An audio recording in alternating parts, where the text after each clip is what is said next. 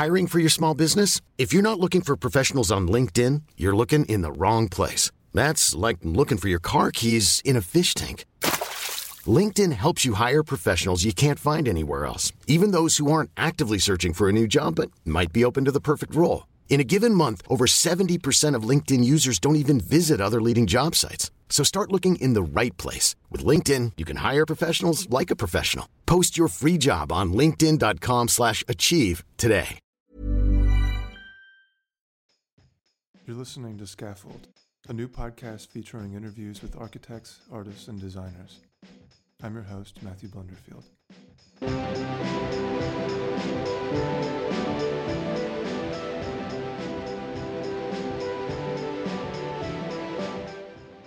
In this episode, I speak with the artist Pablo Bronstein. Pablo is an Argentinian and British artist based in London whose work spans from drawing to choreography and performance, always with a focus on architecture.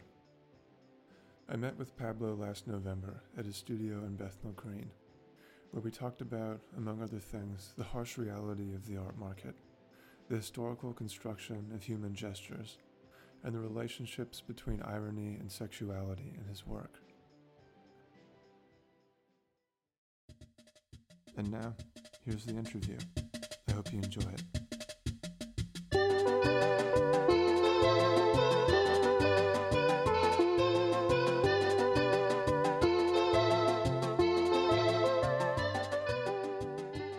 So, just speaking about biography for a bit, you were born in Argentina, but moved to the UK at a pretty young age. Yeah. Grew up in Neasden. Yeah. Well, first it was Willesden Green, but it's always that bit of London until I started doing my MA and moved to the East End. But if not, I was always there. I applied to various universities. I went to UCL very briefly to study architecture. Lived in Camden for a few weeks or so. That was like a month, right? That was like literally a month. No, actually, it was probably about a little bit less than a term, but I fucking hated it. So why the attraction to architecture in the first place, and why the immediate repulsion? Well, I think when a child draws something, especially if you don't come from a country like England, where there is such a thing as being an artist as a job. If you have Argentinian parents or whatever, third world parents, where being an artist is, it doesn't even exist as an idea. If a child draws a picture of a fire engine, you don't think, my child's going to be an artist that draws fire engines. You think my child wants to be a fireman. And I would draw buildings compulsively in one way or another, and it was always related to sort of stories, whatever it might be, but witches, castles, whatever. But by the time, and I've maintained that rather fantasy idea of architecture until I got to the Bartlett, thinking that I would be able to sort of impress with my design of a sort of cathedral or whatever it might be, and it didn't, and they were doing these kind of awful. I can't describe what that sort of thing was that they did. I sort of think they kind of work a bit like this now still. It's this kind of fact-finding art style. How to describe it? It's like a kind of. They do these weird, random, shitty experiments, and that by kind of conceptual art standards, they are low grade. And out of that sort of nonsense that they produce, they sort of find random crap has been generated, and they make a project out of that. Uh-huh. And by that, I mean the stuff that they were doing was, it was eye-opening.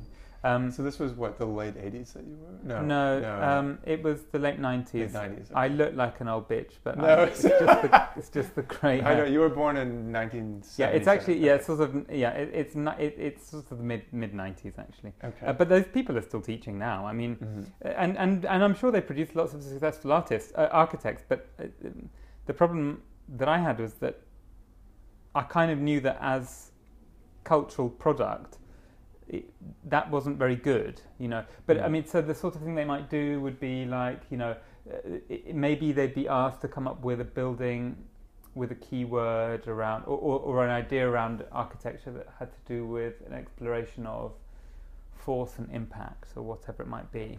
Or not even that, maybe it'd be about something else. Fuck knows what the brief would be. And then someone would like get a crash helmet and they'd like smash it against the floor. And then they would like take a detailed measured drawing of like one of the sort of impact smashes on the helmet. And then they would, make some kind of a sort of thing out of that. I mean, that's how lame it was, Because it's like, that's a really specific experience of architecture school that I think maybe still might characterize a place like the Bartlett today, but it's not actually architecture. Right. But was it that specific way of teaching that pushed you away, or did you it sounded like you knew coming in, if you were proposing designs for cathedrals and castles and whatnot, that you were coming in with a very specific sensibility. I was. I mean, in a way, I think I grew up very, very quickly in that sort of couple of months, because I think I came in with an absolutely deluded idea of what architecture was, but very quickly I felt that the architecture that was being developed there was utilizing a very deluded idea of art, of conceptual art and of a kind of research-based practice. And so I kind of legged it over to... I applied first to the Slade. I thought I could just jump over, but I didn't get accepted, so I went and did a foundation at St Martin's, and then I went to the Slade the next year. So it's like, it sounds like you're bringing something really specific into school, be it architecture school or art school, that has to do with a certain historical period. I don't know if you discovered that during school, or if this was actually in fact something that had been a preoccupation of yours for a while. I remember reading an anecdote somewhere that you had decorated your room as a 16-year-old as like a Baroque. Yeah, it's a really tragic thing. Yeah, it's a really tragic thing, because I was very, I grew up in the suburbs, which is a kind of, you probably know this because Vancouver is just one big suburb. That you have a very introspective existence there. You're not primarily a kind of social being. You're kind of an autodidact, and you're sort of staring out the window a lot. Boredom is, just, you don't even see it because you're bored all the time.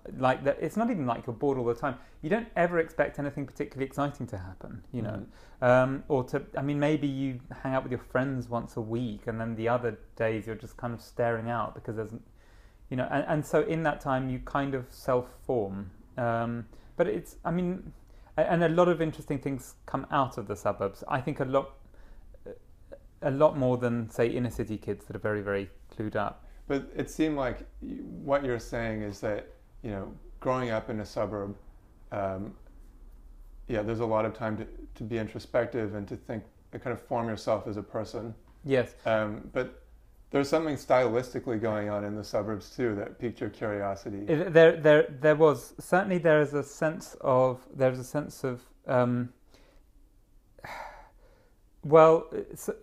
the suburb that I grew up in is an Edwardian and Victorian and 1930s suburbs, but these houses were really pretty pretentious and fantastic constructions. Slightly baronial, some, or arts and crafts, others. It was a kind of real mix. Always middle-class semi-detached houses. They were never, it's not like kind of Hampstead level splendour. And very, very, they'd now been sort of clad in pebble dash and so on. But even then, I think I was trying to mentally strip away a lot of the gunk that had accumulated, and I was trying to get back to the idea of an original thing. But a lot of that might have had to do with a sense of my own sort of class humiliation. The idea of grand architecture being something that was mine by right, and I'd been denied it because I was growing up in a tiny sort of Edwardian terrace house with 2 rooms on the first floor and 2 rooms on the ground floor. And what were you coming from in Argentina? What did you leave behind? I was born in a pretty nothing special little modernist flat on the 10th floor of a high-rise. It wasn't as if, I'd come from splendour, but my grandmother's house was very spectacular, and I think I'd always sort of been very drawn to that.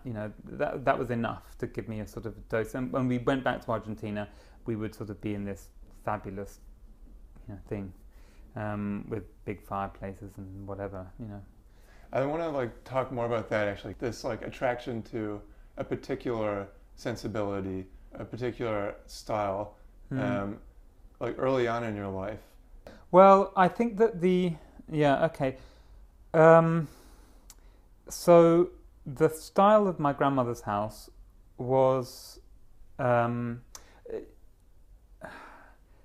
it's this very particular Argentinian mix of old world and incorrect languages mixed together and made by first generation old world immigrants. So the style of the houses that were being built in my grandmother's affluent area of Buenos Aires and the whole of Buenos Aires really was being constructed by Italian craftsmen that were coming over by the shipload because they were starving in Italy. And so unlike the kind of filtered and very sort of warped ornamentation of the rest of Latin America, even Brazil actually, Argentina, Buenos Aires preserves a real sophistication when it comes to ornament, but it has all been mishmashed in a sort of fin de siècle style. You could very happily have a sort of English ground floor and a French first floor and a Germanic attic, even on an exterior. And all of these houses around there were really like that. And so there was this sense of kind of well-executed fakery about it all. It was all very thin in a weird way, a little bit like those sort of magnate houses of the sort of robber barons in Newport and those kinds of places that it just feels like the entire building, exterior as well as interior, has been done by a decorator.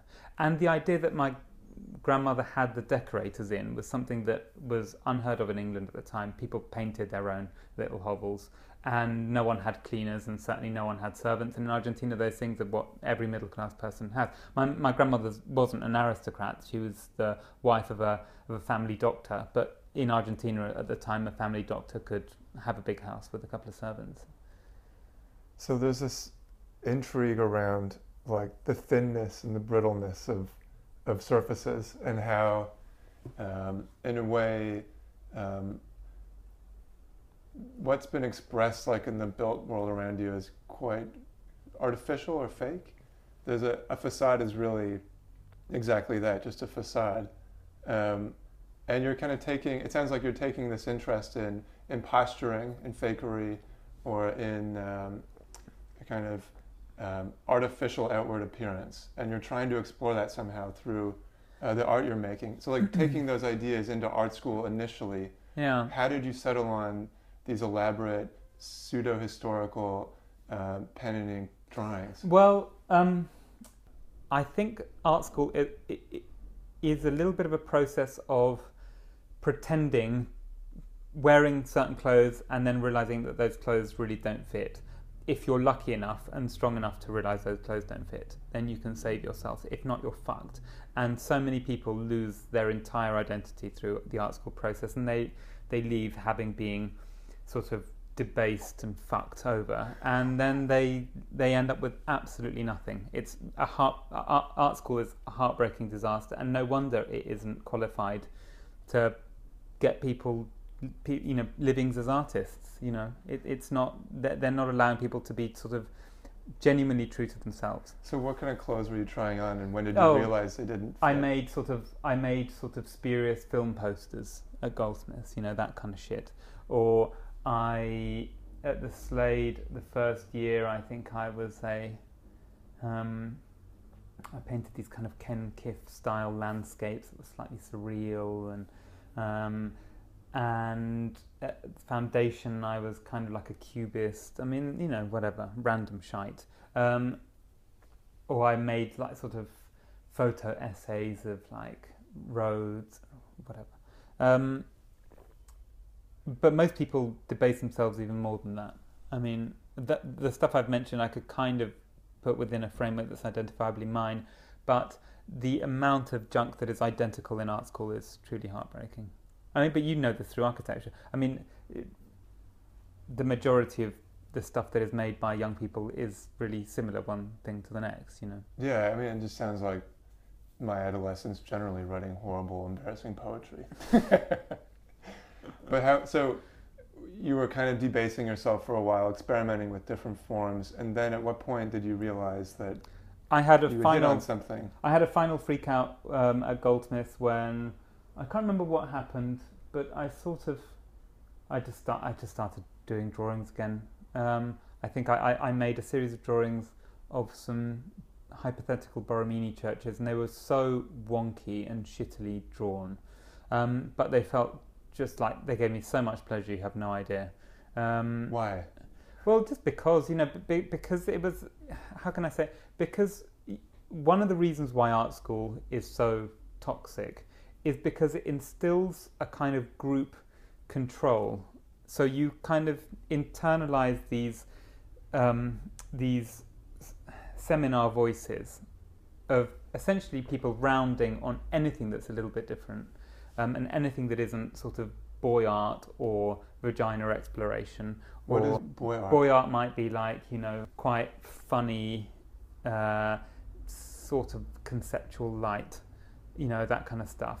Jokey shit, like, half a rabbit with something stuck in it or whatever.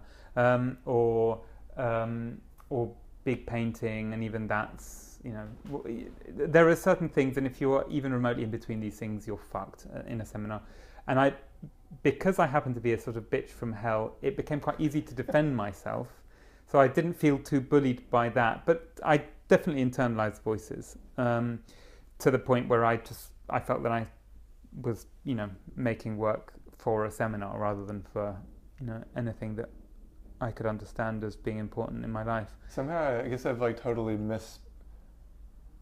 miscast what art school is or ought to be. I mean, I've never really been inside of one, but in my mind, I'm sure a lot of people just assume that in art school anything goes. It's one of the most liberal, kind of accepting and encouraging environments to do creative work in, but it doesn't sound like that at all. It's not like that at all. I mean, every single person produces exactly the same thing. I mean, it's just, I don't even teach in art school anymore. It just depresses me. I always say no. I can't bear it.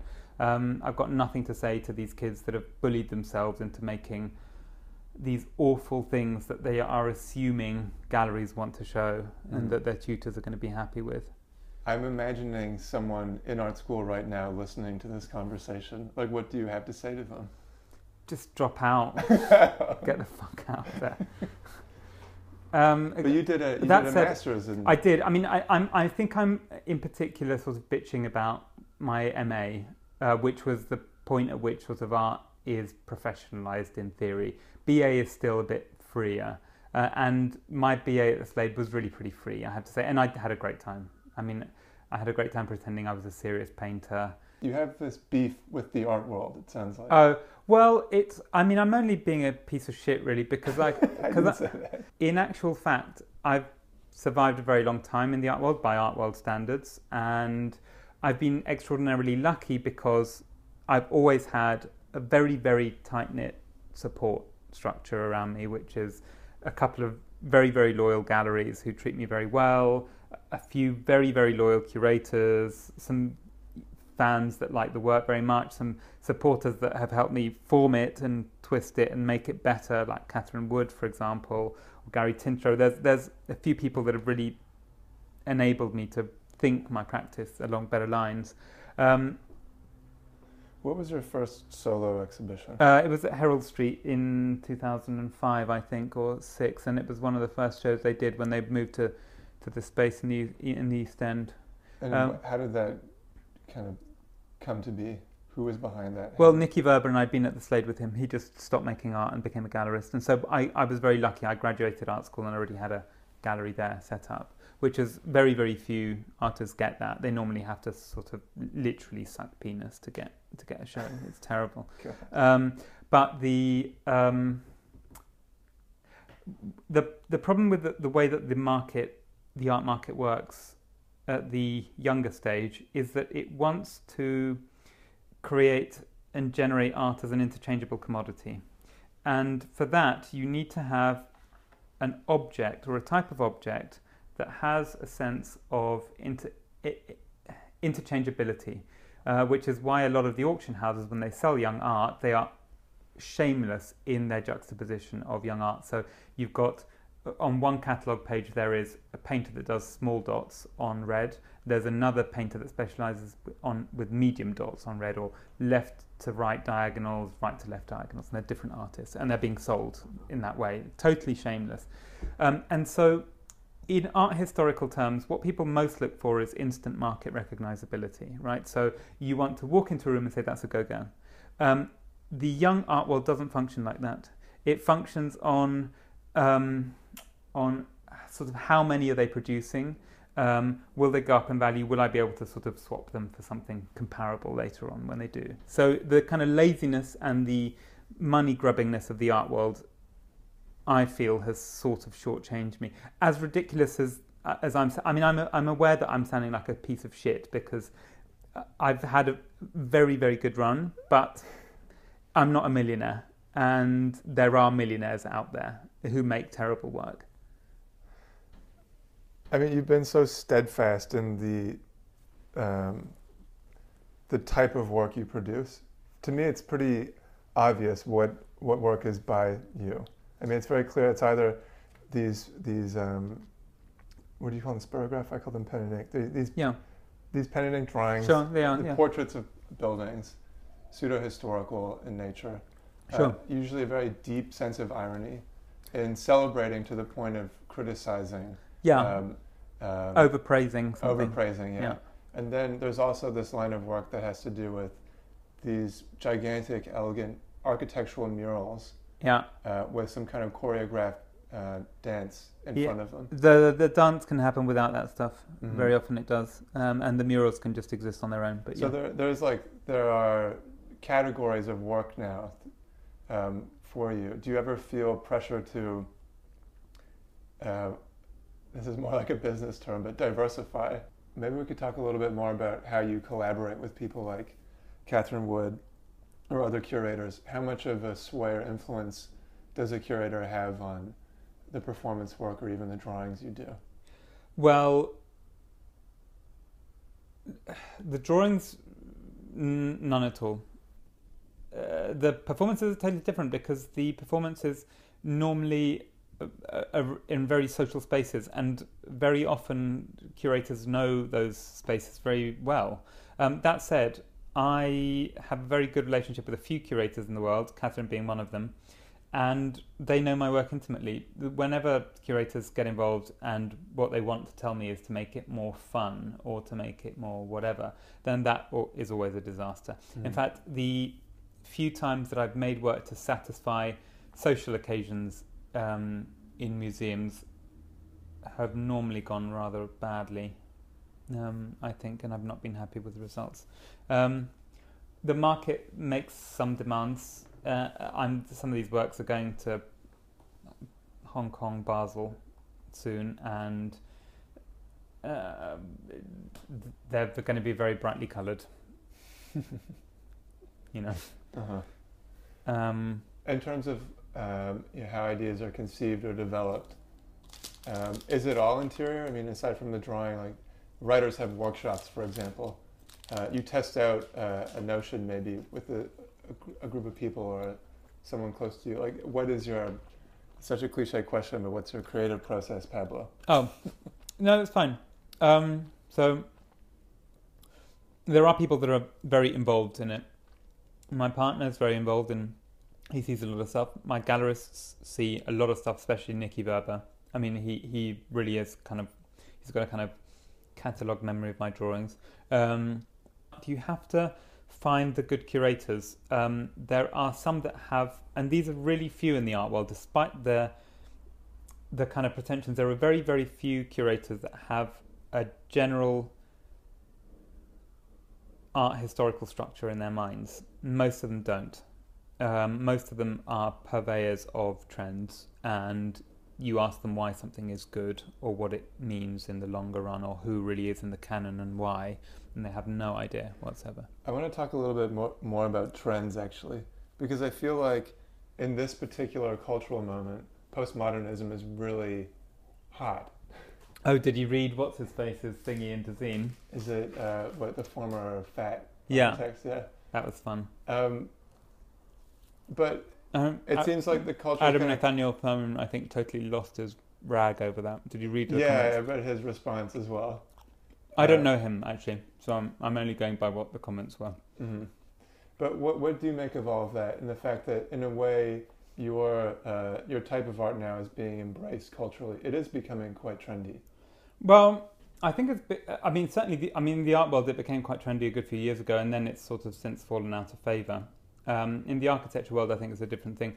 But, I mean, my interest in it has never been about a genuine revival. The idea of designing that way is sort of stomach, churning to me. Mm. I mean, I can't imagine wanting to see these buildings necessarily. I find them appalling. Do you not?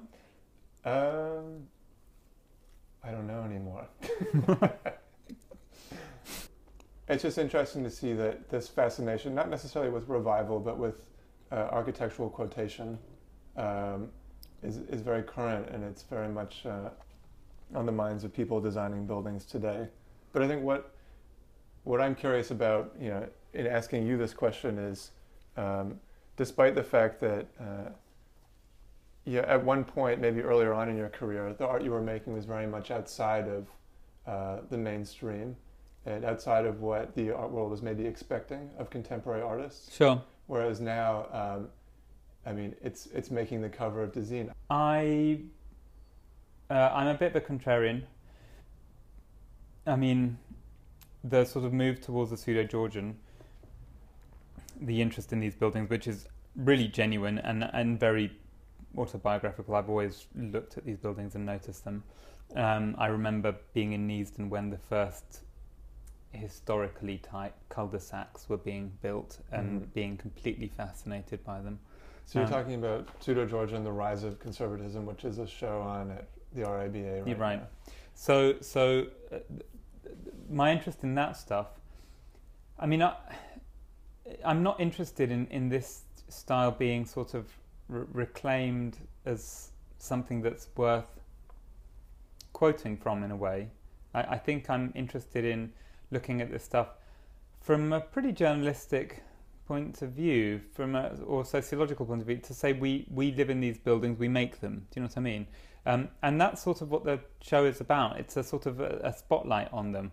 I guess I'm being a little bit of a dick because I'm lumping in some Quinlan Terry buildings along with, some shite on Hackney Road. And a lot of classicists are going around clutching their pearls over that. But I don't think a member of the public can tell the difference. Do you? Probably not. But it seems like the kind of... I have your two books here. The first is Postmodern Architecture in London, which is based off a guided tour you gave, 10 years ago? As a part of the Frieze Art Fair? Yeah. And then the Pseudo-Georgian London book, which just came out this year. They're both in the same spirit, in a way, of overpraising. Yeah. Except that overpraising a particular style of architecture, which is a kind of revival of a historical style. Sure. That you can take delight in terms of the kind of absurdities and excesses and the kind of tragicness of this type of architecture trying to puff its chest out or present itself in a way that's much more inflated than it actually is. Except that in the Pseudo-Georgian project, it seems like you're kind of recalculating, or you're reassessing these buildings, and it's not entirely ironic anymore, or you're trying to find a way of genuinely appreciating this stuff. Well, I feel that I am. I feel that I'm doing that with the postmodern one also, but because I do genuine. I mean, in a way, the sort of affection for it comes in the drawings, and it's true that the drawings overpraise, these things. But I enjoyed drawing fiddly columns and ornamental frames around things as much as I enjoyed drawing the buildings, and so it's quite easy for me to overpraise something. Do you know what I mean? I could just sort of make, it becomes. I mean, I'm from a generation that sort of lives entirely within kind of irony, So everything is a quotation, or everything is double-sided. Everything is good and bad.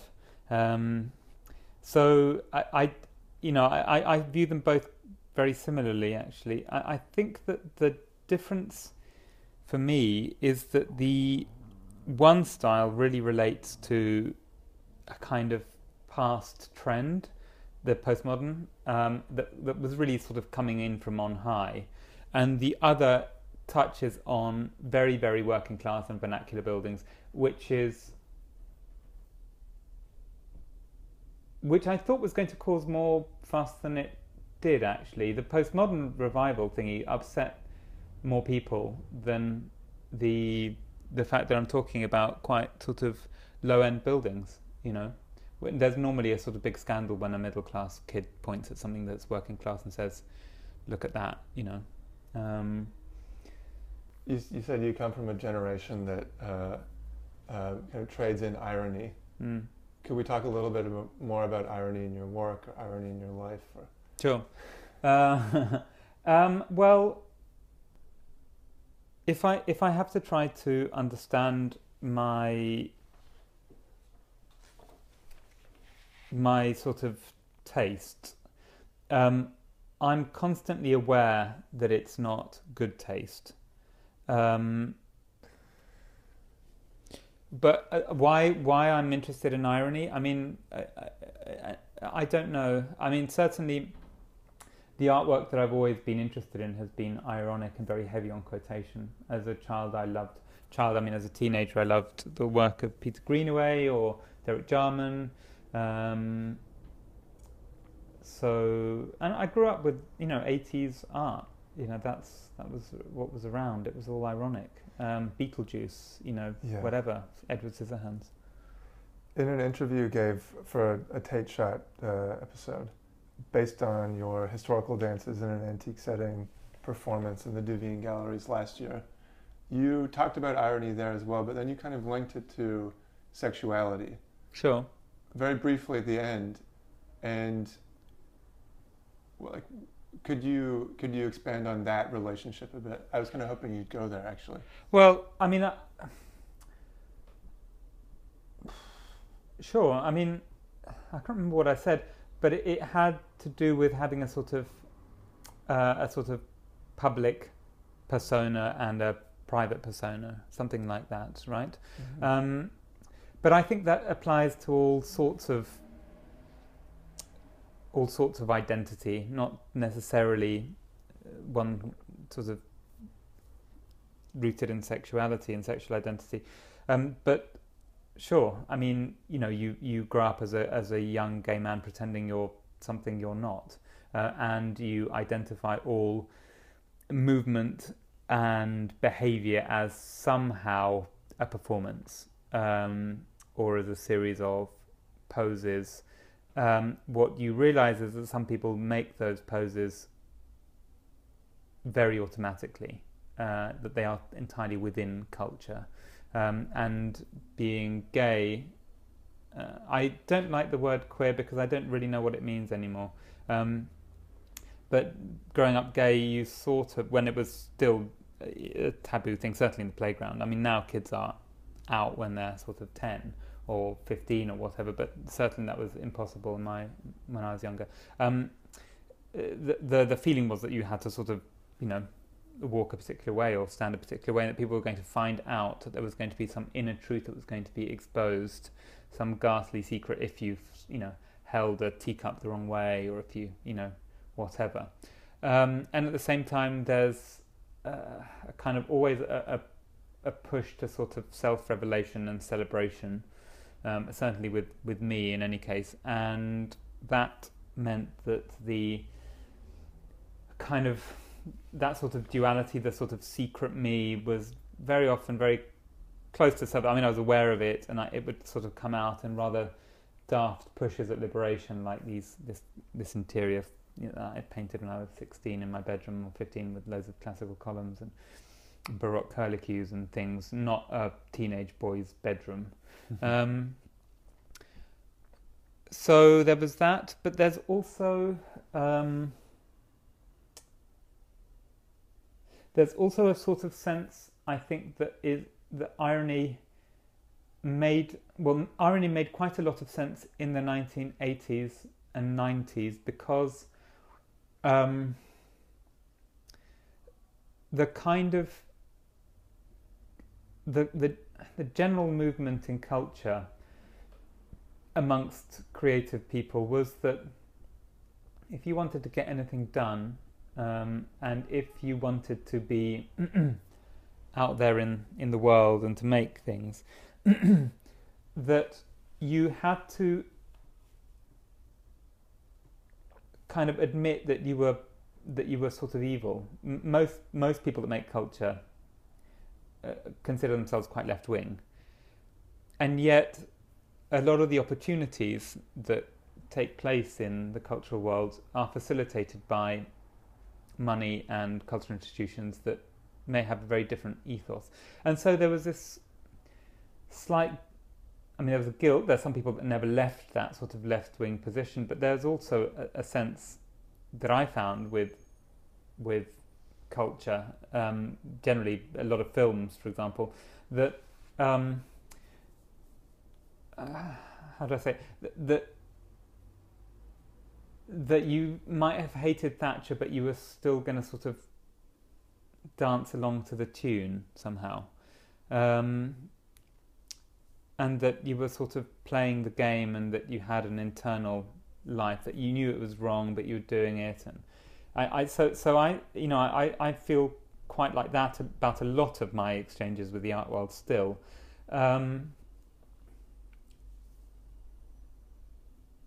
I find nonetheless that within this sort of series of mirrors and ironies and things, that there is a sense of quite strong personal identity. I was actually teaching with Sam Jacobs. We went from Fashion Architecture Taste, we went to teach in Munich for an evening. We did a lecture there in the university. Sam and I were sort of talking in the lecture about essentially not really believing anything we say, and whatever, kind of everything has its sort of sense of a veneer or something like that, that everything is play. And one of the students, this sort of 25-year-old girl, she really sort of was very, very unhappy and pretty confrontational while we were having dinner about it. And she said that she did not understand what that was about not entirely believing yourself. In other words, she was saying that what she says she means, and that she has no real internal questions that are to do with validity and truth. And my friend Matthias basically said that this question of irony is very generationally rooted. And it did make me think that, I've always said that people under the age of 25 don't really have any subconscious. There's just nothing really there. Or rather, there's a lot there, but it's just the same all the way through. But one of the things that I sort of feel about that is that the experience of that in order to feel that you're sort of simultaneously lying and telling the truth, is because there is a you there somehow. There is a sort of core at the center of it that is able to still perceive the difference between truth and lie. Whereas with the majority of young people, and I'm excluding sensitive young architects from this equation, the majority of young people have a very different relationship to themselves, to the one that we grew up with. And I mean, I don't really want to speculate what that is, but I think it has to do with how external their lives are now. And that is being brought about by social media. And probably how there is less self-formation early on in life. So you are given more options to choose from, but there's just a series of options that have been prefabricated for you, if that makes sense. Options in terms of? Lifestyle choices, fashion, tastes, political ideas, sexual orientation. You can press the button and you've got more things to choose from. But you are, in some senses, less limited, and in other senses, a lot more limited by that. And so this encounter you had with the young student in Germany who is really kind of aghast at the idea of irony being a valid kind of mode of expression. You think that maybe she is somehow at a loss in not being able to enjoy that ambivalence or enjoy that duplicity? Well, I don't think she's necessarily lacking anything in her experience of life. I'm not making a sort of judgment on how rich or impoverished her life is. And I don't know whether she has a particular mental problem that she's extraordinarily sure of herself. Maybe that's the. But I think that. In order, just like the way that I linked it earlier and you brought it in with this sort of queer identity stuff, where what the outside expects from you, but what you are on the inside, that what you are on the inside might have a good deal of mirror to it, but there is still, when you're on the inside, a particular position, a particular sort of fixed point, and when you're sort of externalizing, when you're on the outside, when you're presenting yourself as something, then you are adopting a different persona perhaps, but there is still a point on the inside that is solidly situated to some extent. And I think that when I was young was very self-formed. It was, of course, cultural influences, obviously, but it was slightly more weirdly constructed. And I'm not entirely sure if there is that much soul-searching. Certainly the young woman I spoke to in Munich presented no soul-searching whatsoever. I feel like we're getting towards this point where there's a specific concept that encapsulates this conversation. It's this idea of, I don't know how to pronounce it, but sprezzatura. Yes, sprezzatura. You pronounced it correct, I think. Yeah. And this is a mode of this is a system of movement, as you've described it before, where one appears effortless when in fact one is struggling in a very difficult way to achieve a certain appearance. Yeah. I wonder if you could talk more about that idea, and maybe in particular how it's manifests in your most recent choreography. Do you mean the piece at the Devines? Yeah. Because I've since then I've made a number of other works, but okay. Sprezzatura. Do you want a sort of brief explanation of it? Yeah. It was coined in 1505, I think, by Baldassare Castiglione in this book, The Courtier, it's called, and it's basically a manual, a kind of the Prince by Machiavelli version for how to essentially look good and be nice and become popular. And so it was a guide to how to make yourself look elegant, light-hearted, not serious, but also not frivolous, and pose in a particular series of ways that were natural feeling, so not artificial, but were extraordinarily sort of refined and, delicate. And that is taken up in the 16th and then 17th centuries, and it gets mixed up with various ideas of sort of heraldic elegance, and it starts to filter down. It's really very much transmitted through painting, and through the 16th century it enters widespread use as a way of showing elegance and carving the body out in a sort of fluid series of lines, S shapes, and so on. The perfect sprezzatura hands are the God creating Adam on the Sistine Chapel ceiling. So that sort of thing. By the sort of, it's influenced by dance manuals, and it influences dance in turn. And then by the 17th century, it starts to filter down, I think. And by the 18th century, it's in, everyday common use in the streets, probably earlier actually. And then in the 19th century, it moves away. It sort of ends up in a deposit in the classical ballet, and at the time, I think, the sort of early 19th century, homosexuality is coined as a word, and it's clearly deposited in the public imagination in several sorts of people, but not others. The genders begin to separate in terms of expected behaviour. One of the things that I was interested in is this idea of a kind of parallel world. The Judson Church, I mentioned Yvonne Rainer before. Yvonne Rainer moves in a way that plays on pedestrian movement, i.e. totally everyday movement. And very often the perception is that there is a natural way of being because there's a normal way of being. And normal and natural, I think, become very interchangeable in contemporary dance, and they are very different. There is nothing necessarily natural about lifting a coffee cup in one way rather than another, because there's nothing particularly natural about a coffee cup. It's a cultural construction. It's not as if, as humans, we were always destined to have coffee cups.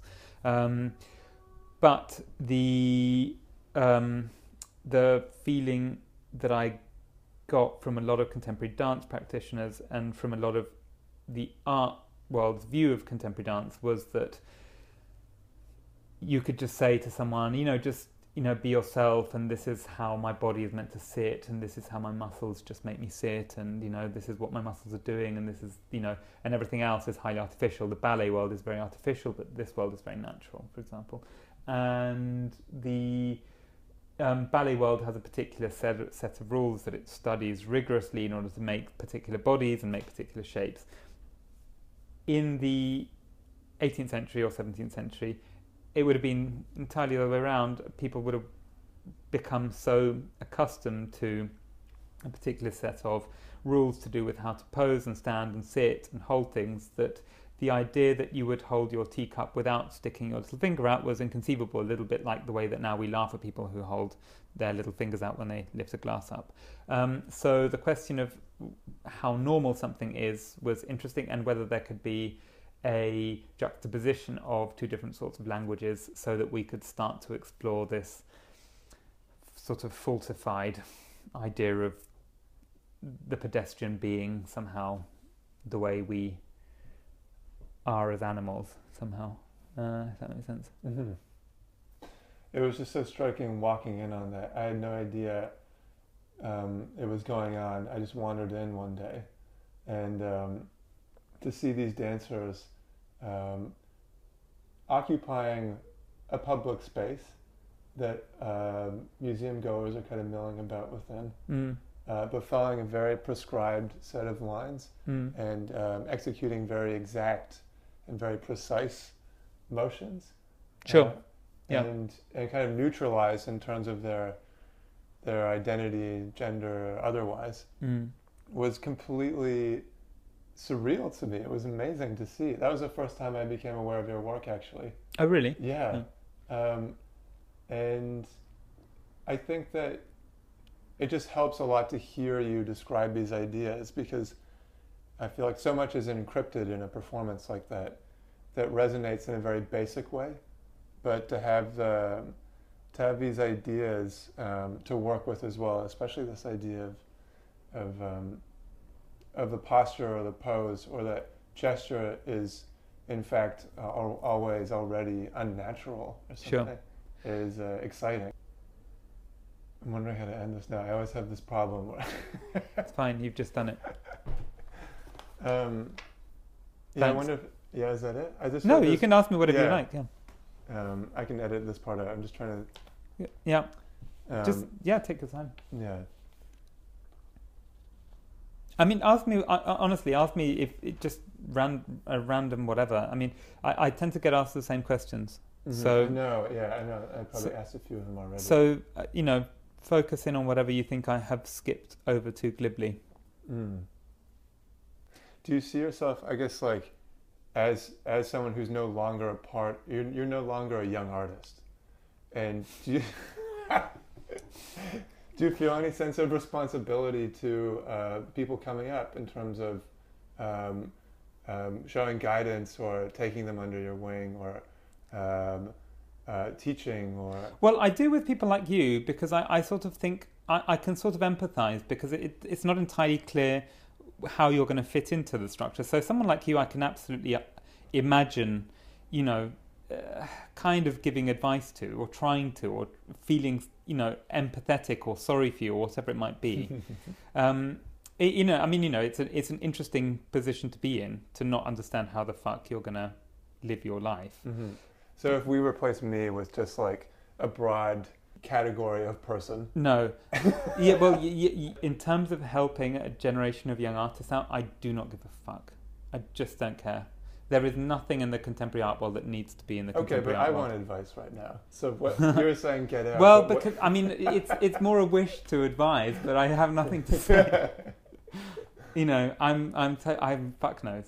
But the young artists that want to work in contemporary art, that's fine, but in order for that to happen, then you have to really be invested in, if you're going to advise people, you have to be invested in contemporary art. You have to sort of believe that it's a necessary thing, that it's important, that it exists, and so on. And I'm not so sure I believe that, really. I'm not so sure that the sort of whirlwind of the art market, the bullshit of the biennial circles, the programs of most institutions in London that are being bought up by big galleries, the kind of rubbish that's regurgitated again and again. I don't know if I have anything to say about that. I don't think contemporary art is necessary. I mean, I think there's probably going to be a serious crisis of sorts. There already is a bit of a sort of a kind of ideological crisis in contemporary art. We already know that that sort of protest art and socially engaged practices operate on an entirely symbolic level, that they have no real impact in the world. You just cannot jump up that way. That the art world is too weak in numbers and in impact and in strategies to do that. So politics in the art world is symbolic or meaningless. I don't believe that art occupies the space that art claims to occupy. We are not at the technological forefront, or at the forefront of ideas, or at the... Neither are we at the place where only we can express what people are thinking and feeling. We've lost that. So I would tell people, don't waste your time. If you want to make changes, or if you want to have impact, then go and design a car or tie yourself to a tree, because the art world isn't going to do anything other than furnish you with if you're successful, with a relatively comfortable lifestyle. I'm just determined to end on a more positive note than that. So I'm going to ask you what keeps you in it then? Well, I mean, if you're willing to accept that there is no real importance in what you do, and there really isn't. The art world isn't. Contemporary art is not important. If you're willing to accept that, then it can be, if you sort of are given the space, or if you create the space, a very liberating environment, a very free space to play around with ideas. But you have to sort of fight for that. Good? All right. Yeah. Thank you, Pablo. Thank you.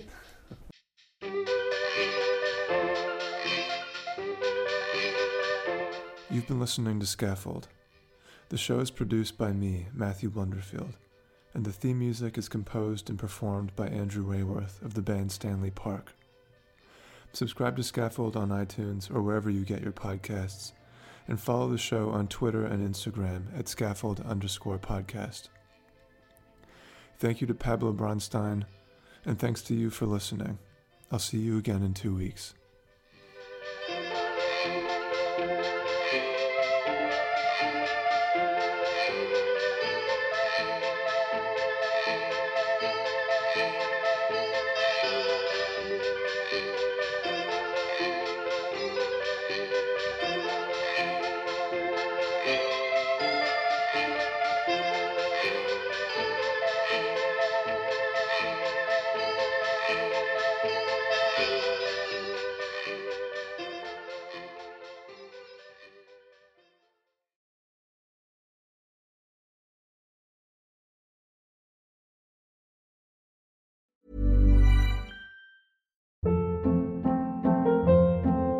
Hold up. What was that? Boring. No flavor. That was as bad as those leftovers you ate all week. Keke Palmer here, and it's time to say hello to something fresh and guilt-free. Hello Fresh. Jazz up dinner with pecan-crusted chicken or garlic butter shrimp scampi. Now that's music to my mouth. Hello Fresh. Let's get this dinner party started. Discover all the delicious possibilities at HelloFresh.com. Want to get a chiseled look in the jawline? Sculpt and shape your jawline with added volume from Juvederm Volux XC. Juvederm Volux XC is an injectable gel specifically designed to be robust enough to improve moderate to severe loss of jawline definition. And it is the first and only hyaluronic acid filler approved for the jawline. Add volume to your jawline for a chiseled look with Juvederm Volux XC. For important safety information and to find a licensed specialist, visit Juvederm.com. That's JUVEDERM.com. Not for people with severe allergic reactions, allergies to lidocaine, or the proteins used in Juvederm. Common side effects include injection site redness, swelling, pain, tenderness, firmness, lumps, bumps, bruising, discoloration, or itching. There's a risk of unintentional injection into a blood vessel, which can cause vision abnormalities, blindness, stroke, temporary scabs, or scarring. Talk to a licensed specialist to find out if it's right for you. Visit Juvederm.com. That's JUVEDERM.com. Even when we're on a budget, we still deserve nice things. Quince is a place to scoop up stunning high-end goods for 50 to 80% less than similar brands. They have buttery soft cashmere sweaters starting at $50, luxurious Italian leather bags, and so much more. Plus, Quince only works with factories that use safe, ethical, and responsible manufacturing. Get the high-end goods you'll love without the high price tag with Quince. Go to quince.com/style for free shipping and 365-day returns.